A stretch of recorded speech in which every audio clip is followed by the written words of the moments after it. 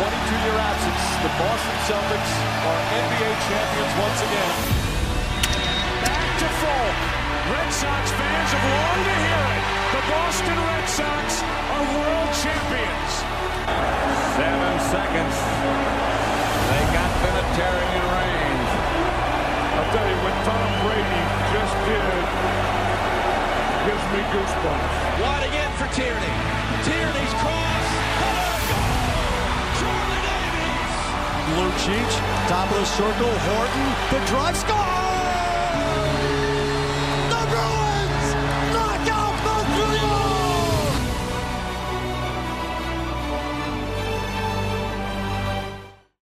Welcome back to another edition of Boston Sports Extra Podcast. I'm Kyle Porchi. I'm here with my buddies Travis and Jack, and we're here to talk about some Celtics basketball. You guys ready? Let's do it. We've got some good information for y'all today. All right, so we're going to have Travis lead this off because he's a very good conductor. So, Travis, what you got on your mind? All right, man. Well, we're going to go ahead and kick it off with some 08 Celtic feuds going on here. Just today, with some little Ray Allen conflict appears to still not be settled down after 10 years of feuding. Ray Allen is going to be inducted into the Hall of Fame on Friday, and he says that he does not expect to hear any congratulations from his teammates when he is inducted. What we know is that Paul Pierce appears to be the only teammate that has made up with Ray Allen at this point in time. So the feud is still alive, guys. What do you have to think of? What do you have to say about all of this continuing drama going on with this 08 team? I think this is the most stubborn group of guys we have ever seen in Boston sports, because we have Ray Allen, who started this whole thing by going to the Heat and betraying the team or whatever. And then we've got, on the other hand, we got KG, who we all know is the most headstrong and in-your-face aggressive person we have ever. And, you know, there's Rondo, too, who's super, you know, stubborn. And that he's kind of – his feud with Allen's kind of one of the bigger reasons why Allen headed out. And, you know, Rondo's not the kind of guy who's going to be like, hey, man, my bad. So this just seems – it's all so unnecessary and drawn out. You know, Pierce has tried to, like, extend the olive branch a little bit, but those other guys are just not having it. And, you know, there's no way they're going to say anything by, you know, his Hall of Fame induction. And it's so unnecessary and drawn out. But we've got these super strong personalities all clashing with each other. And, of course, there's not going to be a resolution this quickly, at least, by Hall of Fame induction. Oh, yeah, definitely. I couldn't agree more. I mean, it's kind of like watching, you know, schoolyard children just go back and forth over who's going to play dodgeball on this person's team and who's going to sit out. You know, it's just childish. But at the same time, I mean, they're all very similar personalities. They all wanted to win, even though they're still retired. Or, well, besides Rondo, he's kind of bouncing back and forth. But they also have that mentality. Like, basketball is in their blood. And I mean, it'll get resolved eventually, but I mean, congrats to Ray Allen going to the Hall of Fame. Well-deserved career. But I mean, it is what it is. Yeah, I mean, I agree with you guys. I think, you know, a bunch of hard-headed guys get together, and what's so shocking about this whole thing is how together this team was in 08. You know what I mean? Like, they brought in and became so selfless. You know, they opened up and, like, took their individual stats aside and like unified so well, and they like meshed so well together. It's kind of crazy that 10 years later they still have this drama. You know what I mean? Yeah. It's kind of childish in my opinion. 10 years is ridiculous. That being said, I will say, and you know, of course I'm going to defend Garnett and Paul Pierce, you know, to my death. I will say that Ray Allen did not help his case by writing a book basically talking down Rajon Rondo. I don't know if you guys read his memoir, but he basically just talked so much trash about Rajon Rondo and all of, like, the conflicts that they had and like how hurtful he was to the team. And then he topped it off with his 42nd birthday where he basically just complained all day about how he spent his entire birthday just talking trash with Celtic fans, just complaining and arguing with Celtic fans. Like, you're not going to get like any sort of positive like feedback from Boston fans or from former players when like you yourself are like also not being the bigger man and stepping up, in my opinion. Both sides have to somehow meet in the middle or nothing will ever happen. Yeah. So Doc Rivers had a little bit of something to say about it in an interview. I can read the quote for you guys here just to kind of get a little idea what he had to say. He said, I would love to have a celebration for Ray. Not a lot said here about it. You know, Ray won us a title. He really did. I think he should be celebrated. I think he should be celebrated in Boston. He's responsible for that banner. He really is. So I think Doc Rivers regrets that he couldn't like connect these guys back together and like couldn't like help solve this feud because he talked about if he were to go and play a game for his life, of all the teams he's ever been on in his career, played or coached, he said the 08 Celtics would be the team he would have to have his back, you know, and that's kind of power. That's really powerful. You know what I mean? So What do you guys think about his comments there? Well, I mean, he was the coach. He was kind of, from what I've heard, he was the main glue to just get everyone, you know, together on the same page, because the only guy that was there on that Celtics team before 08 was Rondo and Pierce. I mean, Allen just kind of come in. And, I mean, it's a different environment. Usually, like, you get two really good players your first year, you don't win an NBA championship. You know what I mean? So, I mean, just the specialness of that team in general, yeah, they should all be celebrated. Doc has a very good point. I mean, Rondo had a part of that championship. KG had a part of that championship. Allen, Pierce, everyone on that team did a major part in getting that banner. So, yes, they should all be celebrated. Doc has a very good point. Yeah, I mean, it's kind of sad, you know, looking back on it, the way that team that was, you know, as Travis mentioned, so together and so, you know, united, that they had to, you know, kind of come apart the way they did, you know, with that big trade. You know, there was nothing they could really do about that. That was Danny Ainge's decision to ship him off to the Nets. But then, you know, Doc left to the Clippers, and they all just kind of went their separate ways, except for Rondo, who kind of hung around for a couple more years. And then after that, you know, Porcher, you said it, Doc was the glue, and now the glue kind of disappeared, and you're left with these major personalities that are conflicting. So, you know, there's not going to really be a resolution, I think, ever. You know, one side is going to have to give in. It's not going to be Ray Allen. It's not going to be KG. It's definitely not going to be Rondo. So what are they going to do in the end? Yeah.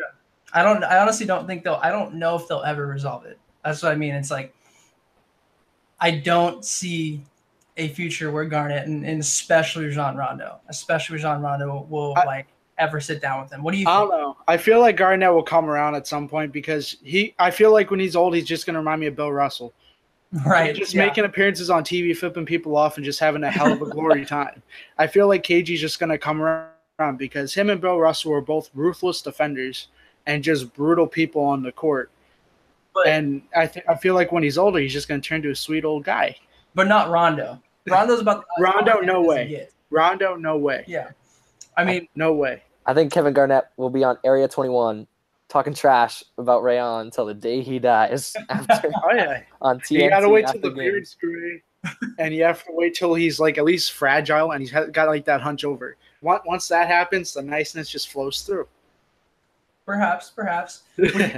So like, we see a lot of this. What Ray Allen did, you know, he couldn't beat the Heat. He couldn't beat LeBron James, so he joined him, right? And that's the whole start of this whole thing. We're seeing that like over and over again. You know, we're seeing that with Kevin Durant. He couldn't beat the Warriors. He joined him. DeMarcus Cousins, he pretty much just said, you know, screw it. I'm going to join a championship team, go get me a ring real quick, and then leave. Ray Allen, would you guys say Ray Allen's kind of like, in a weird way, because he was an all-star at that point in his career, he kind of was like the first snake, so to speak. I hate to say that, such a strong word, but yeah.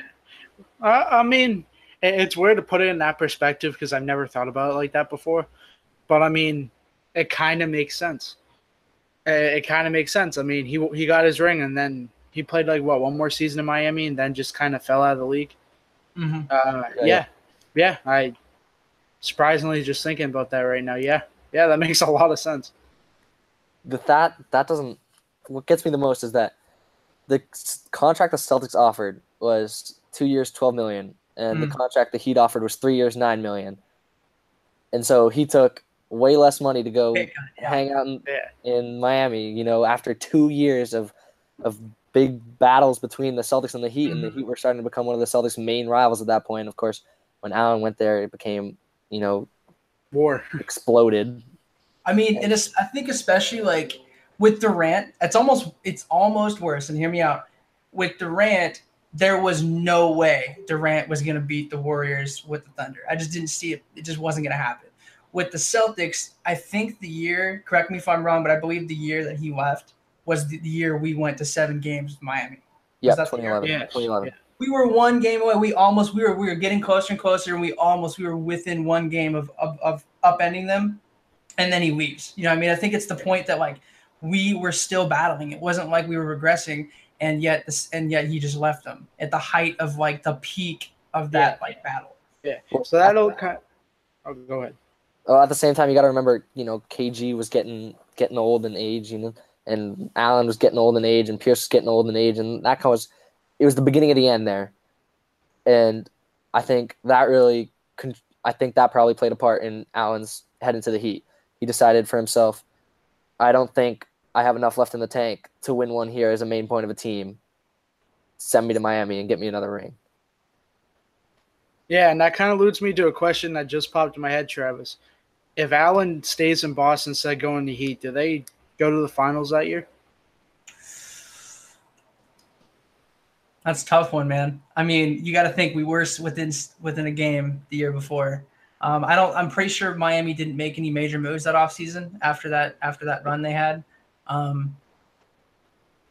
Boston, you know, that's a year older. Garnett's a year older. Pierce is a year older. I still think it's competitive. I think if he stays, I think it's still competitive. I think that maybe Boston makes a move or two, like with Ray Allen still on the team, still ready to go, to maybe bolster their lineup. And who knows? I mean, it could have altered multiple dominoes. You never know. We could have gotten another piece that might have been able to put us over the top in that 7-game series. That being said, we haven't beaten LeBron James. Celtics, that we beat LeBron James with Paul Pierce in Game 7 in 2008, and we haven't beat him since. So it's hard to say that we could have, but He fled the 1 year we could. he fled the 1 year. Hey, fun fact, I was at that game, 2008, Game 7. Were you? Really? Yep. Wow, 6 years that's old. incredible. 6 years old, first Celtics game. Did you catch That's like any awful. of the confetti or anything? Yeah, we have some in my house. I was sitting. I was gonna say you gotta keep that as like a seek or I something. was sitting That's 20 awesome. 20 rows behind the basket. Oh, no kidding. Tell me, was it the basket that Paul shot the free throw and bounced up? Yes. Was that one? It was, yep. Man, that is. Oh my god, I am so jealous right now, man. That's incredible. It was awesome. It was dude, awesome. that's sick. 'Cause I was doing like algebra homework like back then and didn't watch the game. Oh no. I had to miss the Yeah, game true. because I sucked at math. Oh man, I'm so jealous right now. I don't even know what to say right now. That's awesome. That's so cool. Well, okay, guys, let's move on to the next topic here. We got some. We talked about Terry Rozier last podcast. We're gonna go ahead and talk a little bit more about Rozier this podcast. He seems to be just a hot topic these days. People still aren't sure like where he's gonna go next with this whole increased production he's had. So there's some trade rumors going on with Phoenix. Not really like continuing rumors. It was just that Phoenix essentially was targeting a quote unquote frontier guard, and Rozier's name was one of the 3 guards mentioned that they called in for. Crazy, he was mentioned in the same sentence as Kemba Walker, All-Star, and Damian Lillard, All-Star / Superstar. You know what I mean? I mean, it's crazy that that he was even mentioned in the same sentence as these guys. And I think that this Phoenix trade rumor could just be the start of a whole lot of trade rumors coming on Danny Ainge's doorstep, moving in the season towards, the trade deadline. And what do you guys think about this whole Phoenix interest and about Rozier's potential and what people are thinking about the guy? Well, I mean, they had every right to want to try to seek him to help their team because he's a damn great point guard. I mean, we've alluded to this like numerous episodes and stuff. Like, if we weren't loaded at the guard position, he could be a starting point guard in this league. Like, honestly, the only thing I could really see like a pinpoint problem here is if he's just lanky. If he built up, the dude would be phenomenal. He'd be unstoppable. But I mean, at the same time, I'd rather keep Kyrie Irving than Terry, but that's a different subject. But I mean, dude's just crazy. Like he's hungry. He's hungry.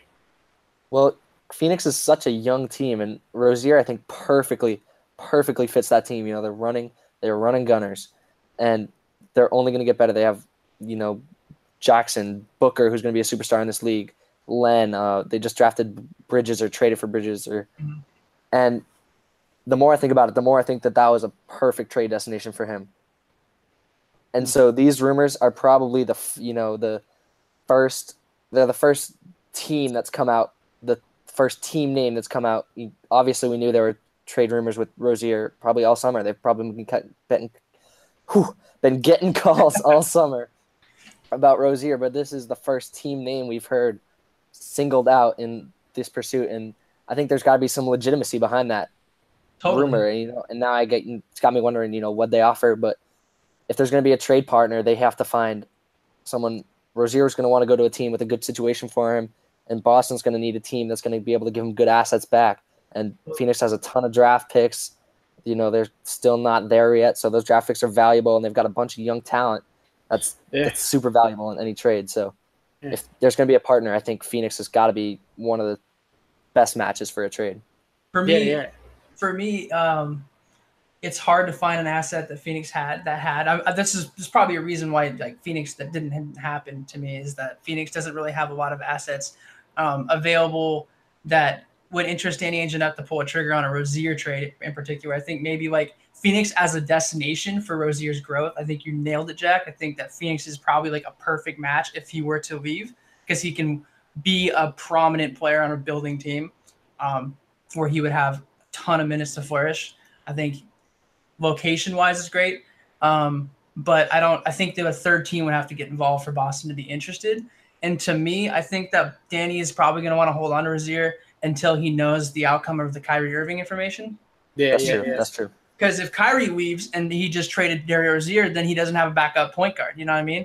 So I feel like Danny's kind of holding out until he knows what Kyrie's doing. Once he has Kyrie signed in, then he can let him go or make it work. I mean, it's crazy because they could definitely offer us a really good first-round draft pick, but we already have a potential of 3 in next year's draft. Mm-hmm. I mean, just imagine the studs we could get with the number 2 overall pick, a number 8 overall pick, and then our own pick.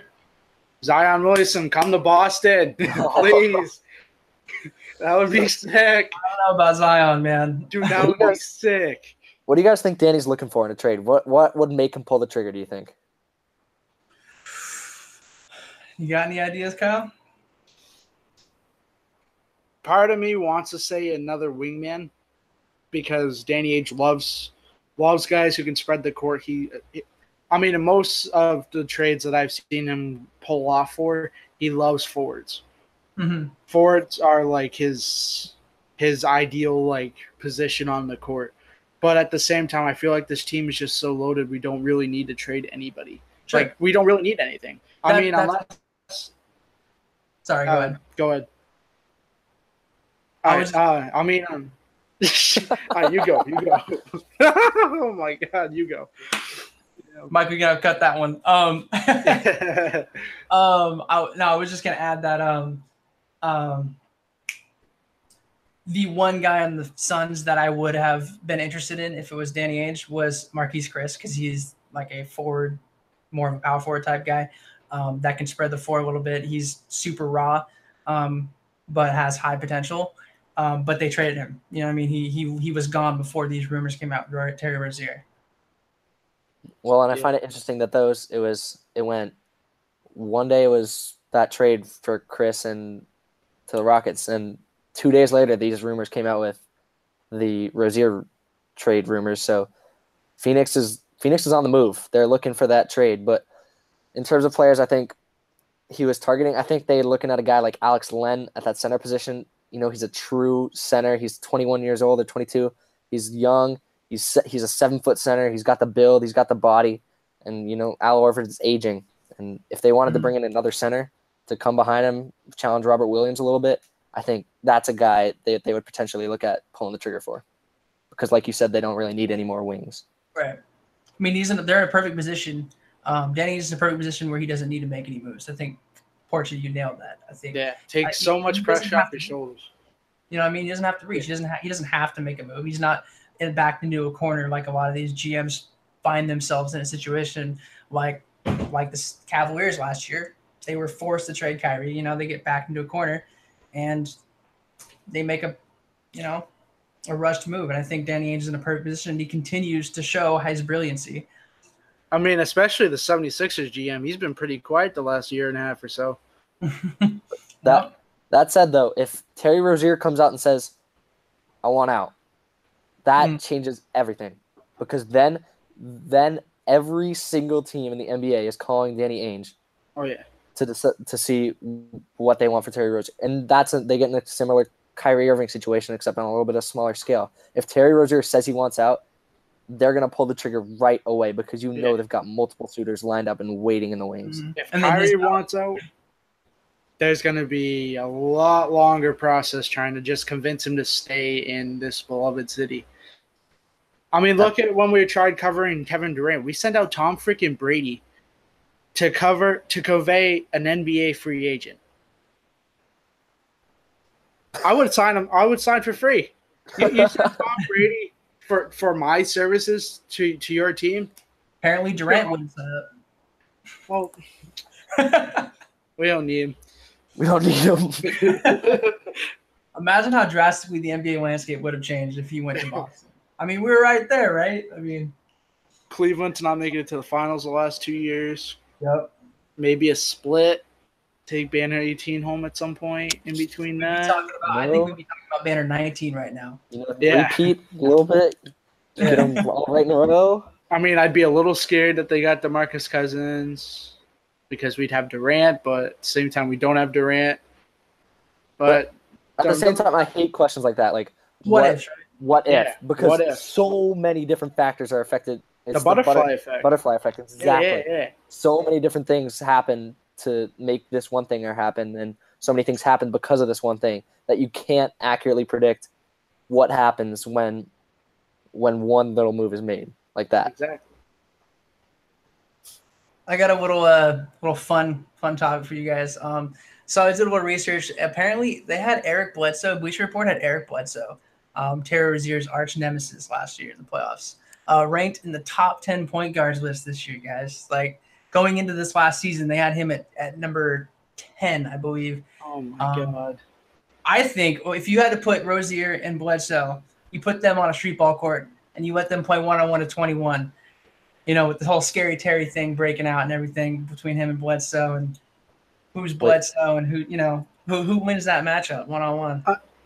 I mean, Bledsoe's a bigger guy, but Rozier showed it last year in the playoffs. He just zips right on by him. He's going to score whenever the hell he wants. Bledsoe, he just showed how inferior his defense is to Rozier's offense. That's the moral of the story.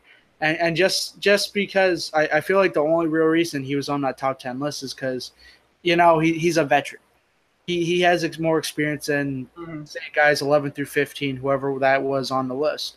And Rozier only really had that one breakout season. No one really knows what's going to happen. But at the same time, I feel Rozier is that much better than Bledsoe.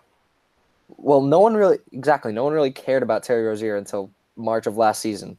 No one really knew the name, and that's why he didn't make the list, obviously. But Bledsoe, I agree. We all saw in the first round of the playoffs last year how silly Terry Rozier made Eric Bledsoe look. Just night in, night out, he dominated that matchup, and I love that. I love watching that game one moment where Terry Rozier took the one step in crossover, totally lost him, step back, hit the three, and he crossed Bledsoe out of the gym there. Yeah, exactly, and of course Chris Middleton had to go and ruin everything. And we can't even forget the retro Drew Bledsoe jerseys. Oh man, that was back. That was crazy. That made me more proud to be a Celtics fan than a lot of other moments last year. That was top 5. They even brought Drew Bledsoe into a game. Yeah, exactly. That was hilarious. Just that whole thing, the way that whole thing escalated. That was great. Yeah, I love Rozier, man. He's one of my favorite Celtics, and I really hope the best for his career, regardless if he stays on Boston or if he leaves. He's just one of those guys you like to root for. Totally. No, totally. You know, he's exciting and energetic and engaging, and like he's just everything that makes sports fans interested in sports, I think.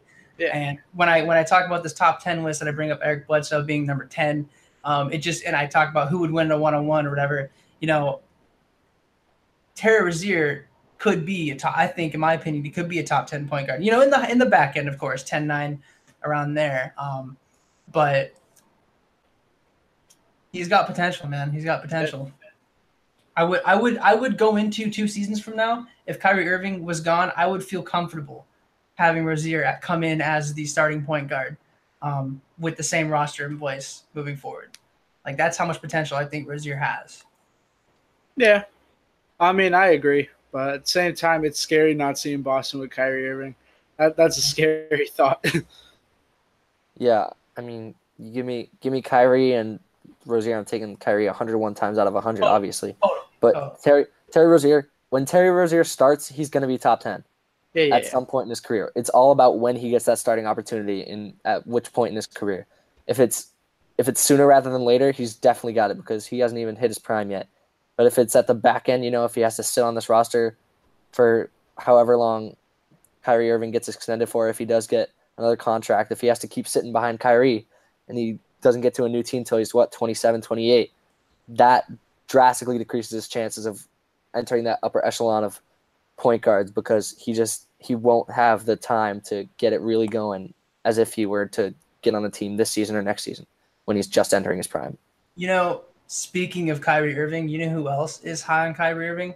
Apparently, according to ESPN, Danny Ainge and the front office of the Celtics. Apparently, moving on to this next topic here, Danny Ainge opened up about that whole trade with him and Isaiah Thomas, and he said that the entire front office had zero hesitation to pull the trigger on that deal.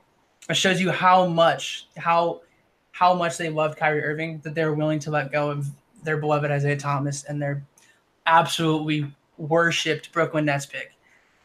He gave a little quote here to give you guys some more input. He said, "I feel like there's opportunities that you have to look at and explore, and Kyrie was one of those opportunities that unanimously, internally, it was something that we all felt like we should do. Everybody unanimously wanted to do it." Like, what do you guys think about that? I mean, obviously, Danny Ainge trusts in Kyrie Irving, and Mike, I think that he wouldn't have made such a bold move if he didn't totally just have faith that Kyrie was going to stay along. Well, that just tells you how highly the Celtics front office valued Kyrie Rozier as a player going into that season at that point in time. You know, Isaiah was coming off that hip injury. He'd done amazing in the playoffs, but he was on that hip injury, and I think the Celtics front office knew that he wasn't really going to be the same player at that time in his career. And I think just with the way things felt, Jay Crowder, he was an asset they didn't really need to hang on to. Zizic, you know, is a back end player, and that Nets pick, that's what made the deal happen. And I think when Danny Ainge and whatever his inner circle was there, when they looked at that roster and decided, okay, if we take away Isaiah Crowder and the Nets pick and get Kyrie, are we better? And that's where they all said, yes, we are better. Yeah. At the end of the day. Yeah. And I mean, Kyrie Irving's a very smart dude. He's very intellectual. As soon as he came on, I feel like he welcomed the situation with open arms. I mean, I'm not sure exact reasons why he wanted to leave Cleveland. I'll never know those reasons. It's everything speculation. But I mean, at the same time, he's not saying, oh, like I want to test free agency, but at the same time, he's not saying I want to stay with Boston. He's always learning around himself and adapting to everything or in a situation. So he's playing it smart. That's why you can't really play into these rumors of like, oh, he's going to the Knicks or Kyrie doesn't want to be in the Celtics, you know, blah, blah, blah. Just stupid clickbait stuff like that. But you just got to let him trust his own indecisions and intuitions, and he's going to do whatever's the smartest move fiscally and for his career. So hopefully that's here. Yeah, I think you take what happened with Kawhi Leonard this offseason, as a perfect example of how much trust Danny Ainge has that he can get a deal done with Kyrie Irving. My reasoning behind that is when you look at how Kawhi Leonard when he had the option to be traded, it was a lot very similar to Kyrie Irving, where the Spurs were forced. They were forced to make a deal to get rid of Kawhi because he was forcing his way out, much like Kyrie. Danny Ainge specifically said, and he had all the assets in the world to make a deal. He could have given up Jaylen Brown. He could have given up Jason Tatum. He could have given up our top draft picks. He standed pat. He said, I'm not giving up any of our starting five. I'll give you guys maybe 2 draft picks, maybe 3 draft picks and a bench player, for a top 5 player in the league, Kawhi Leonard. Why did he do that? He didn't do that for Kyrie Irving. He gave up our number 1 player. He gave up a superstar player that season, with our top Brooklyn pick, our prized Brooklyn pick. He basically dealt the house for Kyrie Irving. I think he did that because he trusts that long-term he can get a deal that will keep Kyrie Irving long-term, whereas with Kawhi Leonard, he wasn't offering anything. And I think that probably has to do with the fact that, unlike Kyrie Irving, Kawhi Leonard he did not have any of that same faith. And I think that his indecision with Kawhi Leonard only bolsters his how confident he is with this Kyrie Irving situation. Yeah. And I believe, correct me if I'm wrong, but that was the first trade in NBA history where 2 25-point-per-game scorers swapped teams. Yes. Which is huge. Mm-hmm. And looking that Kawhi situation was it was so bonkers, just beginning to end, the way it all, came to fruition. But when you can learn a lot about what front offices think of players by what is offered for those players. Sure. And I think Danny Ainge, it kind of ties back to when we were talking about earlier, how this team doesn't need to make any moves in order to get better. What they have, what they want to get better. And so, they had their collection of wings.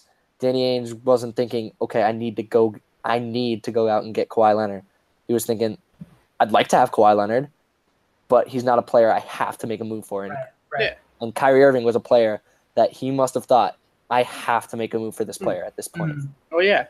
He's a once-in-a-generation type of player. I mean, Cleveland had their backs against the wall. There was no good situation where they could resolve that peacefully, or at least keeping him on the roster for one more season. I mean, that's how I feel we got Kyrie Irving at a very cheap level. It could have costed a lot more, like you said, Travis, earlier. But, that was a steal. That was almost as great as the Brooklyn Nets draft trade. Yeah. Let's talk a little bit about Cleveland's side of this whole thing. Obviously, like you said, Porchi, their backs were against the wall here. They did the best they could. I think a lot of people are a little too harsh, in my opinion, on Cleveland. I think that Cleveland, when they made this deal, it wasn't about Isaiah Thomas. I don't think that Isaiah Thomas was going to be long-term on the Cavaliers. I think what Cleveland wanted was that draft pick. And they pulled out Colin Sexton. They pulled out 8th overall pick, Colin Sexton, who dropped almost 20 points a game in the Summer League this year. Yeah. The dude is highly regarded by his peers. I believe he was the 2nd highest picked player of the rookies to win Rookie of the Year this year. Yep. If Colin Sexton, they got what they wanted. They did get a high draft pick with a point guard who could potentially replace Kyrie Irving if he pans out. So I think people need to relax a little bit on Cleveland. I got their backs a little bit now that LeBron James is gone and they won't no longer contend with us. So I can praise them a little bit here. What do you guys think? Go for it. Go ahead. All right. So if you look at it from Cleveland's point of view and Cleveland's side, it's the exact same situation with Boston and the Brooklyn pick. They didn't trade for any of those players to stay and contend on the roster. They traded them as assets to stockpile, build till they had the players in sight that they wanted. And that's exactly what they did around the trade deadline. They flipped Isaiah Thomas, Zizic, and just basically half their roster for just a bunch of better players. Mm-hmm. And it sort of worked. It brought them to the finals with Isaiah Thomas, any of those guys. They were not acquired to play on the Cleveland Cavaliers roster. They were acquired to get players that they wanted. Yeah, and they went out, they got Clarkson, they got Hood, they got Nance. Those are they're decent players that they went out and got. But I feel like the only way Cleveland wins this trade, the only way is if Sexton becomes a superstar and Kyrie leaves after this year. That, in my mind, is the only outcome where people go look back in 10 years and they look back and they say, okay, Cleveland got the better end of this. Mm-hmm. Yeah. How about you, Porgy? Let's go back and forth here. Like, how does Boston win this trade, and how does Cleveland win this trade? I mean, Boston wins this trade is simple. I mean, if they win a finals championship some point before Kyrie decides to leave, if he leaves, that's a win because you got a banner. Or if he even stays long term and we're contending and winning, like there's going to be no way Cleveland can win that trade. Right. But Cleveland wins this trade if and only if Colin Sexton becomes some sort of mega superstar at the point guard position that nobody really saw coming. Mm-hmm. Because if that's the case, then it's going to be a fluke that he was picked number 8. Right. Like they would have had to known something that the other 7 teams in front of them didn't know. And if it somehow did like a trickle down effect where like it cleared cap space to re-sign Kevin Love and he just becomes this phenomenal forward that's just a terror to the Eastern Conference for like 5 years. And then it's just a ripple effect where this guy wants to become because, there's no ball hog like Kyrie or blah, blah, blah. We just got Kevin Love and he's such a great team player and he's healthy and he's scoring, he's blocking shots, It would have to be an astronomical amount for Cleveland to win this trade, in my opinion. Travis, what do you think? You go ahead first, Jack. I kind of agree with Porchy. It's going to take a lot. The initial reactions were Cleveland won the trade far and away. That's what people were saying on August 23rd, 2017, after the day after the trade. People were saying, "Oh man, they just got a 6 inch taller Isaiah Thomas, and we got a first round pick and all these other dudes." And now we're looking back and saying, "Okay, what really was the outcome of this trade?" The Celtics got Kyrie Irving, who is far and away performed better than Isaiah Thomas did by 1,000,000 miles this season. And then that was the only piece the Celtics got for a reason. That's all they needed out of that trade was that point guard. Cavaliers got, in the end, after everything, the Cavaliers got Hood, Sexton, Nance, Clarkson in the end. That's what they received for the trade. And if they think those guys are going to take them back to, keep them at the level they were with LeBron, then great. But it's not going to happen unless Sexton. Not going to happen unless Sexton gets to that superstar level and gets on par with Kyrie Irving and in 2016 Isaiah Thomas. And that's the only way that the Cavaliers win. If somehow all these trades somehow turn up all in Cavaliers' favor.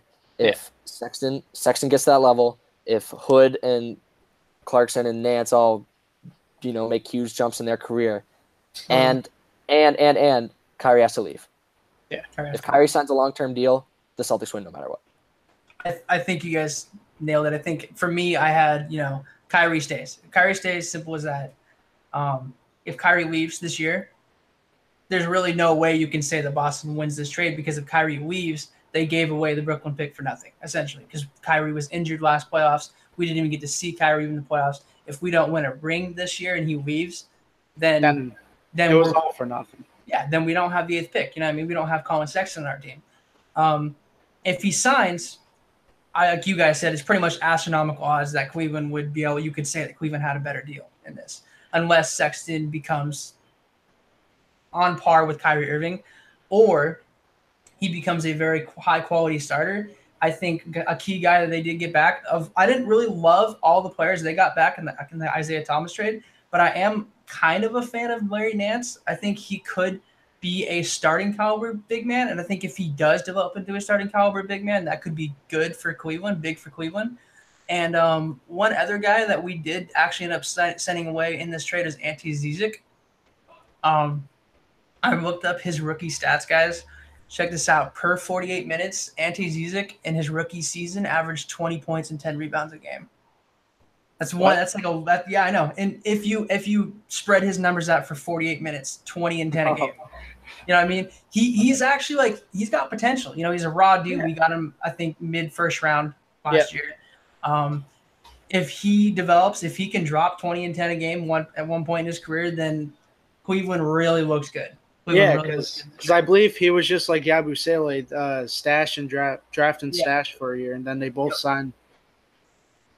so He's just big. yeah, you watch out for Zizic, man. That's a unnoticed note in that deal. I kind of was hoping when that deal happened, I was reading all through the players that we gave away and everything, and I was hoping honestly that we gave away Gershon over Zizic. And I know it's hard to say because a lot of Celtic fans out there are in love with Gershon, but I think for wrong reasons. I mean, I would like him more if and granted, it's nothing he can really do about it if he just played more. He just doesn't play enough for me to be like, yo, that's my Yogi Bear right there. Let's get it. Like, nah.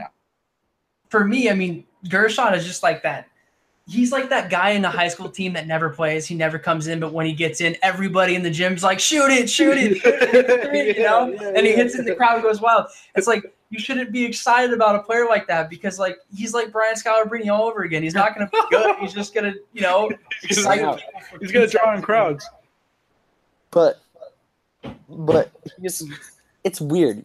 Yabusele is just like Zizic. He was a project. If you've ever looked at a picture of Yabusele, he's a big boy. He's a big dude, but he moves all right for a guy of his size. And I think he has the raw talent, but he's got to play more. He doesn't play enough to be able to develop the talent that he needs if he wants to, maintain some relevancy in the NBA. Yeah, I'd give him 5 years.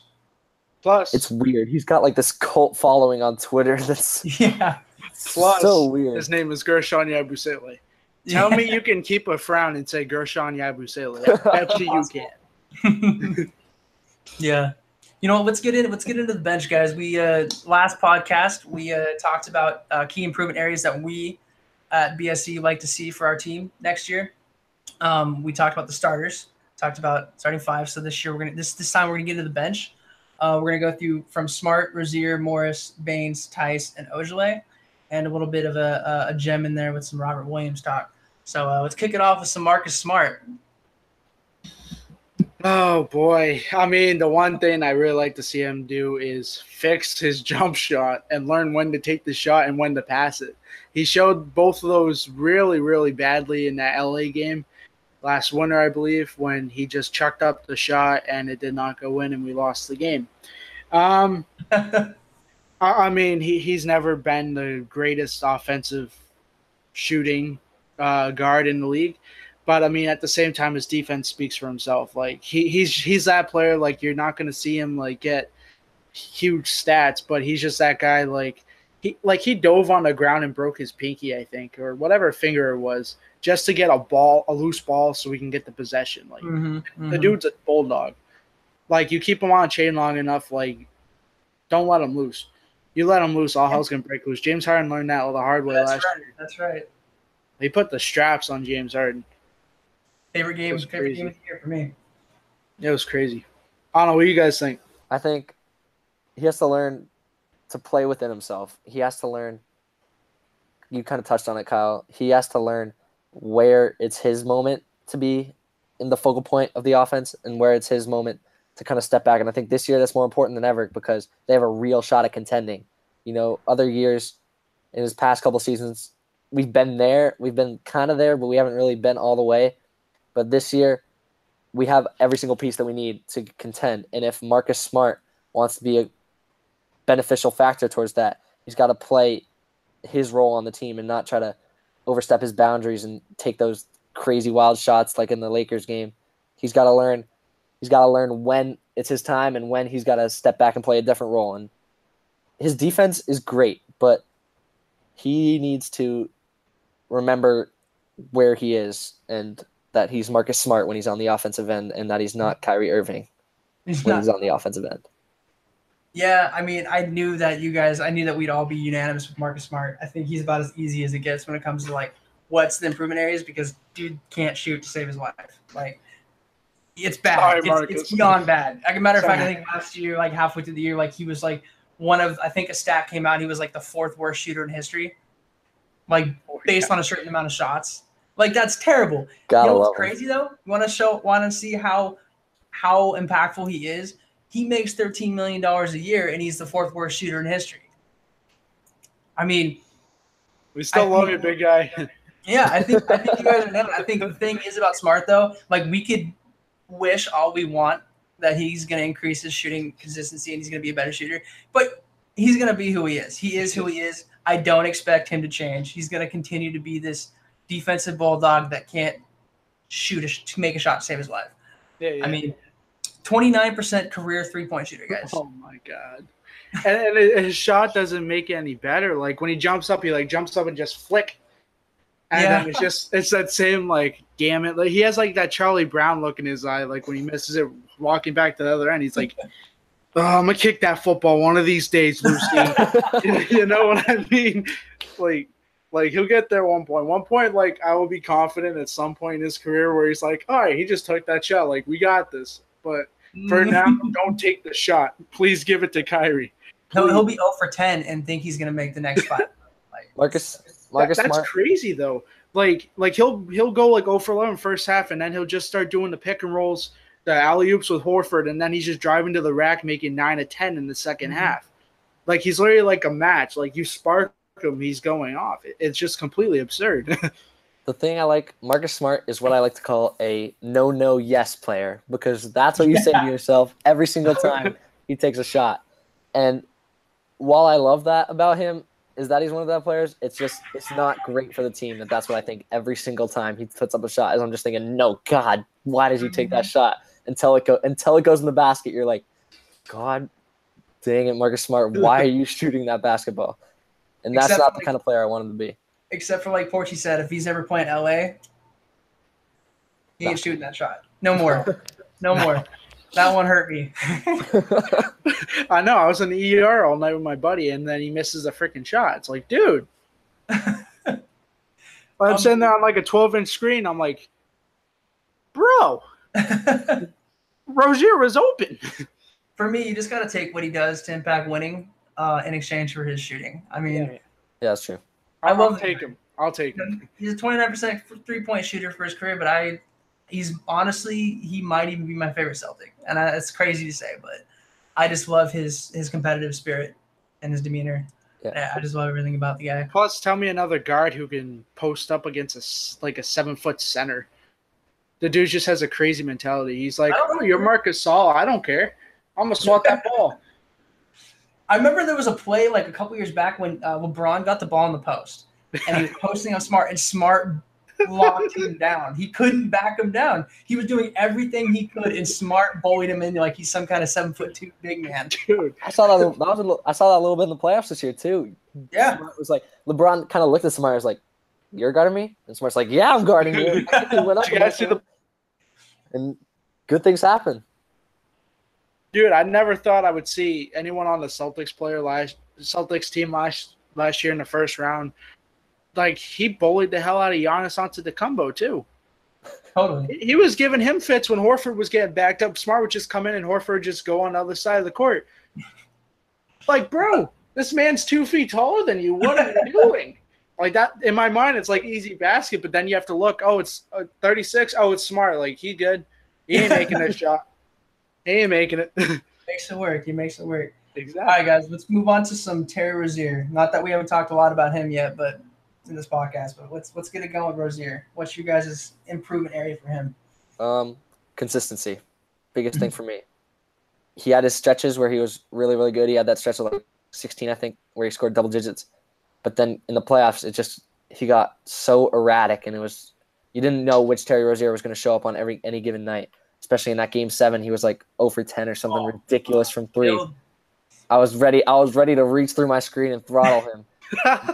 And that's just, if he wants to get to the next level, that's what he's got to improve on. It's consistency. So mine's a bit unorthodox because it's very hard to measure this, but at the same time, it's taking advantage of his opportunities. Sure. He's only going to get a certain amount of minutes a game when Kyrie Irving's maybe getting ready to go off the court, or just like when they're doing the switches and lineups and stuff like that. He's a big time name right now. Like, teams are calling him for trades. Like he's actually in somewhat of a spotlight now. He's got to do really well, but he can't overthink it and screw up. You know what I mean? Like he has to play well, but he has to more or less just stay humble and just know his game and trust himself.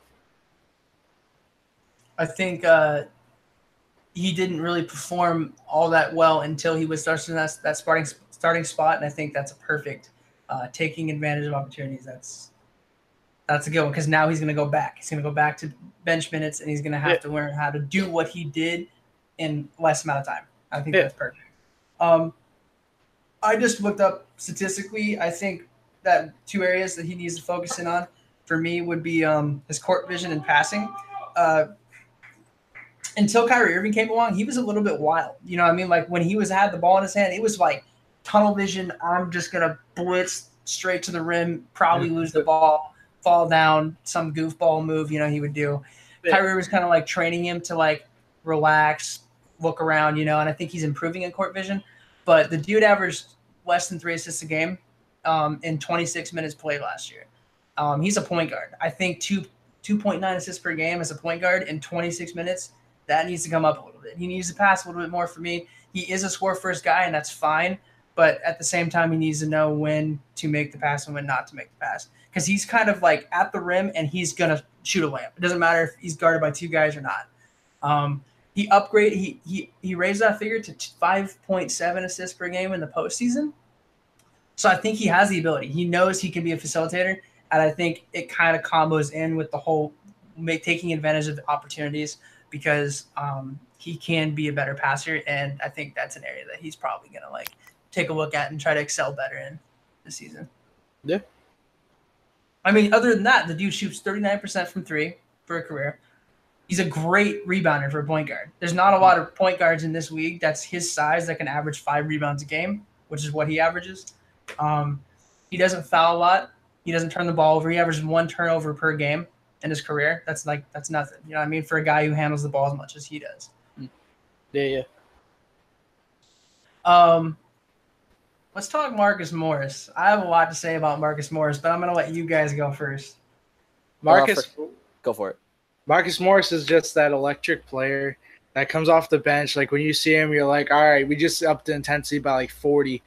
And especially in the playoffs when he was yelling at, I believe it was Thompson in the Eastern Conference Finals after that sick play, just like, That became a meme. Yeah. But I mean, I feel like the only weak point is like he's like ready to rage and just like start a riot every point in the game. Mm-hmm. Like he just needs to simmer down just a little bit. I love the intensity, but he goes like 150 throughout the entire thing. And I feel like if he just slowed himself down, just caught himself, not get so amped, he would be able to see more offensive opportunities, maybe just getting a little more involved. But he's just so hyped and just ready to like thrash somebody, especially when he's playing Markieff. Those two go so hard for no reason. It's ridiculous. Like I feel like especially if he sees Markieff on the court, that's all he sees. Mm-hmm. All he sees is his twin brother just like, well, mom's not here. So I'll give you a freaking noogie real quick. Yeah. Like the game turned into a one-on-one match. Like, I mean. Yeah. Like, dude's just insane. For me, it's just he shot 43% last year from the field. It's not great, especially in the minutes he was given. His role was kind of come off and be a bench scorer, and 43%. It's not the worst figure in the world, but it's not really where you want it to be. And he's a very isolation player. He a lot of times last year you'd see him, he'd post up, take 1-2 dribbles, and then do that fadeaway contested off 1 foot. And it went in some of the time, but most of the time it didn't really work out for him. And so I just think he just needs to be more efficient scorer and up that figure a little bit. Yeah. I have so much frustration. Marcus Morris is my least favorite Celtic. I'm just going to say it. I don't like Marcus Morris. Yikes. Come on. Here. I do not like Mark. I have so much passionate, I don't want to say hatred, but I do not like the guy. You know why? He's too damn selfish.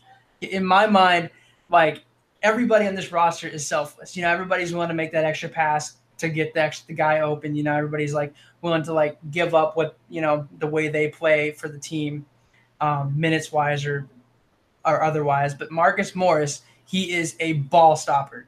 He is like, you come around and ball movement, hits Marcus Morris. There's one guy open in the corner, like Kyrie's open in the corner. He could throw that extra dish, to Kyrie for a wide open tray. No, he's taking it. He's going to back down, try to pretend like he's Kobe freaking Bryant out there and brick off some, fadeaway one-legged contested shot from 23 feet out. It could be. He could be a lot worse. I mean, he could be like Jabari Bird. I mean, he's a very efficient player. At least from the games I've watched, I felt like he was always just that guy. He wants to make the baskets. He wants to get a lot of points, but that's just the maybe the immaturity level. Just I got it. Word, let's do it. And I think after a certain amount of time, he's just all right, pass the ball. I ain't got it today. But really, you really don't like Marcus Morris? Don't get me wrong. He has saved the Celtics in some situations when Kyrie and Gordon Hayward went down, especially after Kyrie went down in that stretch where Rozier started. He was a big role. He took a huge role in winning some of those games down the stretch. So OKC game. Yes, and perfect example. He had a game winner against Portland, I think. That was the one where Doc Rivers Brad Stevens smiled. Yikes. Coming down, yeah, ouch. That's a big one. He's done some good stuff, but all right, here's a perfect example. Kyrie's coming back, Gordon's coming back. What has Jalen said about his minutes losing a little bit of minutes, and or Jason Tatum has said about losing minutes next year? He's totally fine with it. He'll come off the bench. Terry Rozier, totally fine. Outwardly, totally fine with taking a lesser role. They asked Marcus Morris, and he's like, "What, me?" He had this attitude there's gonna be plenty of minutes for me. He had this I ain't taking a minutes restriction. That's what I mean. He's selfish. He's not gonna get 12 shots a game this next season like he did last year, and I'm glad of it. I hope he doesn't. I'm sorry. I have so much passion. Exactly, and we talked about it on the first podcast a little bit, the first Celtics edition podcast, where if there's going to be anyone who disrupts the team chemistry, Marcus Morris has got to be one of the most concerning names on the team that you're thinking about when you're thinking disrupt team chemistry. Yeah, I think that's when we talk about who's going to be selfless on this team, who is going to be all in on dropping their ego for the betterment of the team, and I think that's why I don't like Marcus Morris so much, because I fear he might be the guy who could hurt this team. He's very abrasive. Rough around the edges. It kind of comes with the fire. You talk about the fire. Maybe that competitive energy might, in some cases, be that in a negative light. To be honest, when we first acquired him, I was nervous as hell to have him in the locker room with Marcus Smart. I had a feeling. Yeah. I had a feeling those two were just gonna butt heads and probably swing it out in the locker room, but so he far, proved me wrong. He proved me wrong. Those are the two most aggressive guys on the team. I could just see lanky Al Horford trying to get in the middle of that. Well, it's funny to watch, but before fumes start coming out of my head, let's move on to Aaron Baines over here, because I can't talk anymore. Marcus Morris. Aaron Baines, I think, is the most intriguing player on the bench, because he has so many ways that he can better this team. I feel like one of the ways is he's going to be second unit this year, no question, especially with Hayward coming back. He's the first guy kicked out of the first unit. And I think he needs to be able to command the respect on the second unit as a leader on that team. As a veteran, as a starter last year, he needs to look at that second unit and say, okay, guys, follow my lead on this. Sure. And he needs to be a little bit assertive. Another thing, he needs to take advantage of that improved three-point ability that we saw in the playoffs last year. He's got to be able to convert on that. That was fun to watch last year when big Australian Aaron Baines was pulling up from the corner and swishing threes. But my biggest thing probably is rebounding. As a starting center, you need more than 5.4 rebounds a game, which is what he averaged last year. Especially as that big of a guy, he definitely needs to be getting more rebounds and becoming more of a presence under that hoop. Yeah, that's a very, very good take. Now, mine takes a little bit of development. So you guys would both agree Aaron Baines is a big mofo, right? Yep. Yes. 100% big guy. He needs to assert his body mass on defense and offense. because I've seen Aaron Baines, like, he can hold his own when he's doing this. But when he's just chilling there, like say Embiid's a perfect example. If he's just chilling there like this, and he's given like half a foot of room for the up top just for the turnaround fadeaway stuff like that, he lets it happen. I feel like the only time he's really like a fear in the lineup is when he's pissed. When he's pissed. Yeah. When he's pissed, like, no one's scoring. And at the same time, he's going to turn around with that little man bun hook shot, and it's going to go in. If he's got the man bun, it's over. And that's just like the mentality. But he just needs to realize, dude, I'm like 7'1", like 250 pounds. Why is someone stopping me? Let's go. You know what I mean? Yeah. He just needs to use his size. I agree with both your takes, and to be honest with you, my key improvement is actually a combo of both what you guys had to say. First, my outside shot. I think the dude shot like 3 threes all regular season, and then he shot 48%. That's ridiculous, dude. He almost shot 50% from 3 for Aaron Baines. Isn't that crazy? If he can work, if I was Aaron Baines this offseason, I'd be like, shoot like 100 threes a day, like get out there and see if you can't spread the floor more, because his biggest weakness is that he's so interior. He's so inside. He's in a game that is so predicated on spreading the floor and being an outside shooter. He is a cog. You know what I mean? You can't spread the floor with him on the court. And I think outside shooting nailed it.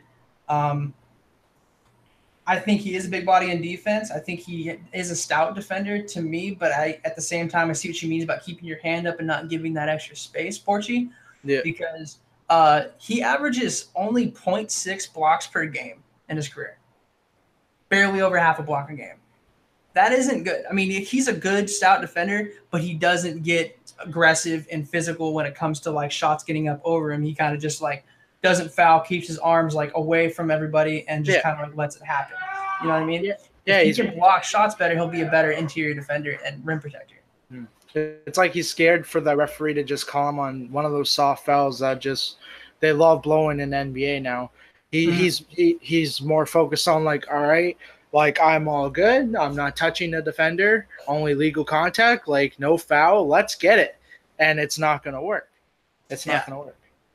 So let me get into some Daniel Theis here. Daniel Theis is an interesting character. He played a little over 60 games this year, so we have a little bit of an idea of his game. It's going to be interesting to see how he does moving forward because of his injury last year. We didn't get to see him in the playoffs. He shot 54% from the field from 2-point, so he's a good finisher around the rim. He's solid around the basket, but he shot 31% from 3 last year, so similar to Aaron Baines, those two. If we had to pick 2 guys in this roster who are our weakest outside shooters, it's Aaron Baines and Daniel Theis. Of course, they're big guys. It's not totally expected of them to shoot outside, but Daniel Theis does take some shots from the outside. He can improve upon that shot. I still remember the game where he hit 3 in a row. Yeah, no, he does. He takes them. He takes them more than Baines does. Yeah. But to me, I'm gonna get a little bit more fundamental here and talk about that he needs to adapt a little bit more to American basketball's pace. I know he mentioned that early on when they were interviewing him about so what's it like being in American basketball versus Germany? Yeah. So he said pace. He said it's like crazy how much faster the game is. And so for me, pace and footwork, because he gets blown by all the time. If he's left out at the perimeter, that guard's taking him. That guard's taking him right behind the hoop. So speed and quickness in defense to me would be my Theis moves. What do you guys got? Looking at Theis, just going simply by the stats, if you look at his advanced metrics, he was an efficient player last year. His rebounding percentage was high. His assist percentage was high. He did things well. Mm-hmm. And I just think we're getting into the part of the lineup now where it's still projects. These people are still developing a little bit. And that's what I want to see from Daniel Theis this year. I want him to get more comfortable in the NBA. I want him to keep adapting to that play style because he's got the tools. He's an efficient player. He just needs to keep, applying those skills in the NBA and continue that transition from Europe, from Germany. Yeah, I couldn't agree more. I mean, when we first signed Daniel Theis, it was like, all right, we haven't signed Gordon Hayward yet. Why are we wasting cap space on this guy? Does that mean we don't get Hayward? And then, like, eventually everything worked out the way it did. But when he first started playing, you didn't notice him because I don't know, it was just the transition most likely, but he was just like that awkward new kid that just came from, like, Florida and you're in Wisconsin or something. And he's just standing there, yeah, this is fun, But I mean, and then eventually, like right before his ACL injury, he was on a freaking tear. Like every night he was putting up almost double doubles. He was just outshining Aaron Baines, Horford. He was just playing terrific basketball, and then this injury derailed him. Like after a while, he was just aggressive whenever he was on the court. And to me, that's phenomenal. That's why he's become one of my favorite low-key players on this team. If he can just stay where he's at, as long as he didn't regress at all, if he just keeps pushing forward, that's all I could ask for from Daniel Theis. 100%. Yeah, I mean, I think, Jack, you nailed it. We're starting to get down to that bottom tier of the lineup where there's going to be a lot of we have to see. We have to wait and see. That's why we're not going to talk about Jabari Bird. We're not going to talk about Gershon Yabusele here because they don't have enough minutes under their belt to really, give a good in-depth analysis here. The last guy on the roster that has played and has played in big minutes. He has played in big minutes this year. He played in the playoffs. He performed in some big games and performed admirably well, and that's Semi Ojeleye, guys. What do you guys have on Semi Ojeleye? I mean, Shemi's a very interesting player. He's a great defensive-minded player. But, I mean, like, the only two times you'll ever see Semi in a game that's not defensive on defense, if he's in the corner and he chucks up the shot, or if he's in the corner, fakes the shot, runs up, splash. Mm-hmm. I feel he hides behind the corner three. Okay. I feel like he needs to just spread the floor more, just be part of offense. I feel like when he's on offense, he just kind of like, there, I'm in my spot. Where's the ball? or like he'll come out to like set a screen and then just run right back. Like the corner's his safe space. He just needs to broaden his horizons more on the court, just take different shots, more open looks, and just be more involved in the ball movement. Mm-hmm. He reminds me, he's going to be a 3-and-D player in this league. That's going to be his bread and butter. But his defense is fine. He's just got to keep developing on the offensive end, and that will come with time and adapting to the NBA. He was a rookie last year too. People think Jason Tatum when they think rookies last year. They don't think Semi as much as they do Tatum, but he's got the defensive skill set. He's just got to be able to continue to develop the offensive skill set as time goes on. I think right now, this rookie year, I think he's a 3-and-D guy without the three. I mean, you're right. I mean, all he does is shoot threes and play defense, and we all agree that he's a great defender, right? Like the guy he stands his ground on defense. That's why he played. He was a offensive liability last year, and yet he played in some major minutes in some big games because of how good a defender he is. So I agree with you guys. I think confidence. I think it's all about confidence. I'm going to take two guys, for example. Terry Rozier, his rookie year. Terry Rozier was bad. He was very bad his rookie year. I don't think he was confident enough going into the league. He did get some minutes, and I don't think he was confident enough with those minutes. He, would shoot a shot, and he didn't trust it was going in. Another guy, Avery Bradley. Avery Bradley was raw. He came into the league from Texas, and he was supposed to be a shooter, and he couldn't shoot. He was bad. He bricked every shot, and what is he doing now? He's averaging 16, 17 points a game over there in Detroit. Was a big player on this roster for a couple years for us. He broke out of his shell. Rozier and Bradley both broke out of their shell after they gained confidence. I think Semi Ojeleye is a lot like that. For me, he's not reliable right now on the offensive end of the court. But if he starts believing in himself and starts believing that when he shoots that ball, it's going in, we might see a little bit more of some production for Semi Ojeleye on the offense. Yeah. I like how you just mentioned Avery Bradley because that just got some ideas brewing in my head. So Avery Bradley and Marcus Smart were the two perimeter defensive guards on the Celtics. Mm-hmm. Bradley left, so that became Marcus Smart.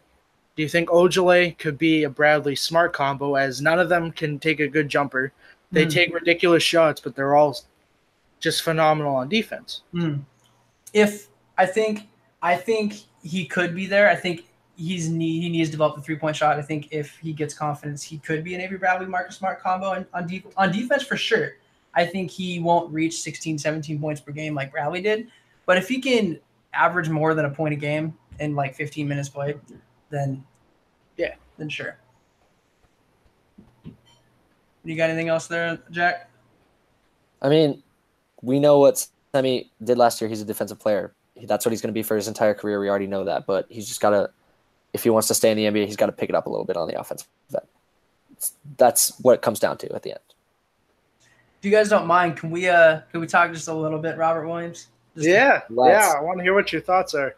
With Robert, we don't know anything about him in the NBA yet. He's a rookie. He hasn't played yet. But what I know from college is he is a lot like Tyson Baines in the sense that he doesn't shoot. He doesn't shoot outside 5 feet. You know, he's anytime he's caught outside the paint, it's no. You can sit in the paint, sit back in the paint, and you can trust he ain't gonna make a shot. We know that Boston drafted him for his defense. We know he drafted him for his rebounding, and we know that we drafted him for his shot blocking ability. But offensively, he's raw. He's really raw. That's why he wasn't a high draft pick. And I think for me, it's going to be interesting to see how he offensively develops this year.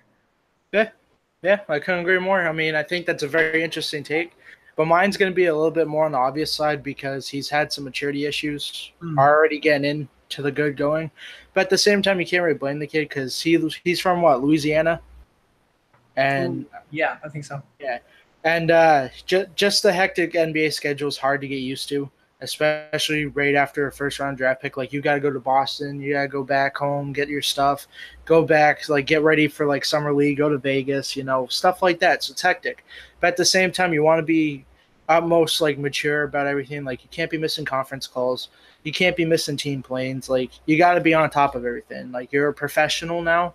But at the same time, it's going to take development. Like, that's what this whole year is just developing in the right direction. If he does that, then that's all the team could ask for. Yeah, I'm gonna sprinkle in a little bit of news that came out today because Williams was at the Celtics are doing this thing where they go to kids' houses in Massachusetts and they paint the courts for the Celtics and they do a whole little thing. And Williams went out to one of those today and the media got a chance to talk to him and he said he's still working on strengthening his knee. He hasn't been cleared for 5-on-5 yet. He hopes to be by training camp. But then the piece that I thought was interesting was that Aaron Baines said he's seen Williams working out at the Celtics facility over the past few weeks. And Baines said, quote, he's definitely got a few attributes that are going to help the team, and he's definitely got an exciting future, unquote. Which, that excites me that his teammates are watching him grow and develop and that they're thinking positively of him so far. But as long as he's got the work ethic and that continues throughout the season, for me, as long as that stays up there, I don't care how he plays. As long as he's willing to take on a role within the team and can be willing to develop under Brad Stevens and his system. That's interesting news. I didn't actually know about the knee injury update. I thought that he would be good to go. Do you know if he's going to be cleared by training camp? It says all it tells me is that he hopes to be, which I'm assuming he'll be there.